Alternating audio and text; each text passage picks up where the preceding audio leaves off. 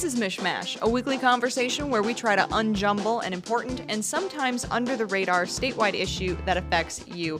Recently, the U.S. Supreme Court came down with a big decision, and it had a major impact on a Michigan lawsuit, even though the case itself involved other states. Essentially, the U.S. Supreme Court said when it comes to partisan issues involving our district lines, the federal courts, they got to stay out of it. And Michigan had a lawsuit that involved partisan drawing of district lines. Democrats accused Republicans of unfairly drawing our state's district lines to their party's advantage. And then that case was waiting for the Supreme Court to weigh in. And now that case is pretty much dead. And so, Jake, does this mean that our current district lines are just going to stay this way forever? Well, no, and remember that we always redraw our districts every 10 years. But Good I will point. say, after you saw this ruling come down, a lot of the comments, especially on social media, from people who are generally concerned about the way we draw our districts and about so-called gerrymandering, it's very doom and gloom. It almost made it sound like democracy is dead and dying and it will never recover from something like this.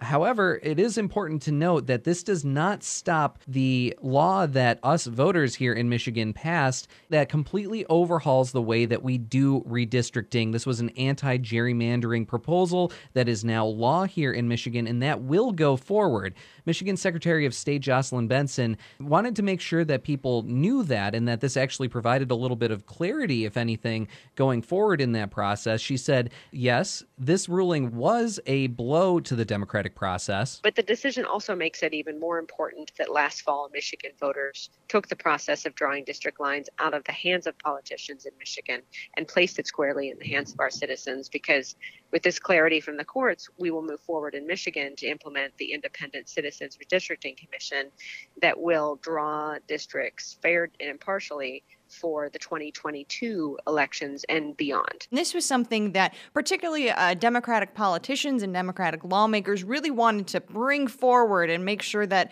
their constituents and the people in their party knew that there is, for them, hope on the horizon, that while these lines will stay in effect for the 2020 election, that there is a new process coming to town here very shortly. And soon after the 2020 census, there's going to be this new process in town where this impartial panel of people is going to come up with district lines that will hopefully be completely fair and impartial for everybody. Shayna, one of the things that you mentioned earlier was that the court said that federal courts did not have jurisdiction here because this is a state's issue. Well, here in Michigan, as a state, we made this decision last time around, and in some ways, you could argue that might add a little thin layer of protection, as Proposal 2 very likely will be litigated in the courts as well, that the Supreme Court has said, look, this is up to the states to make these decisions.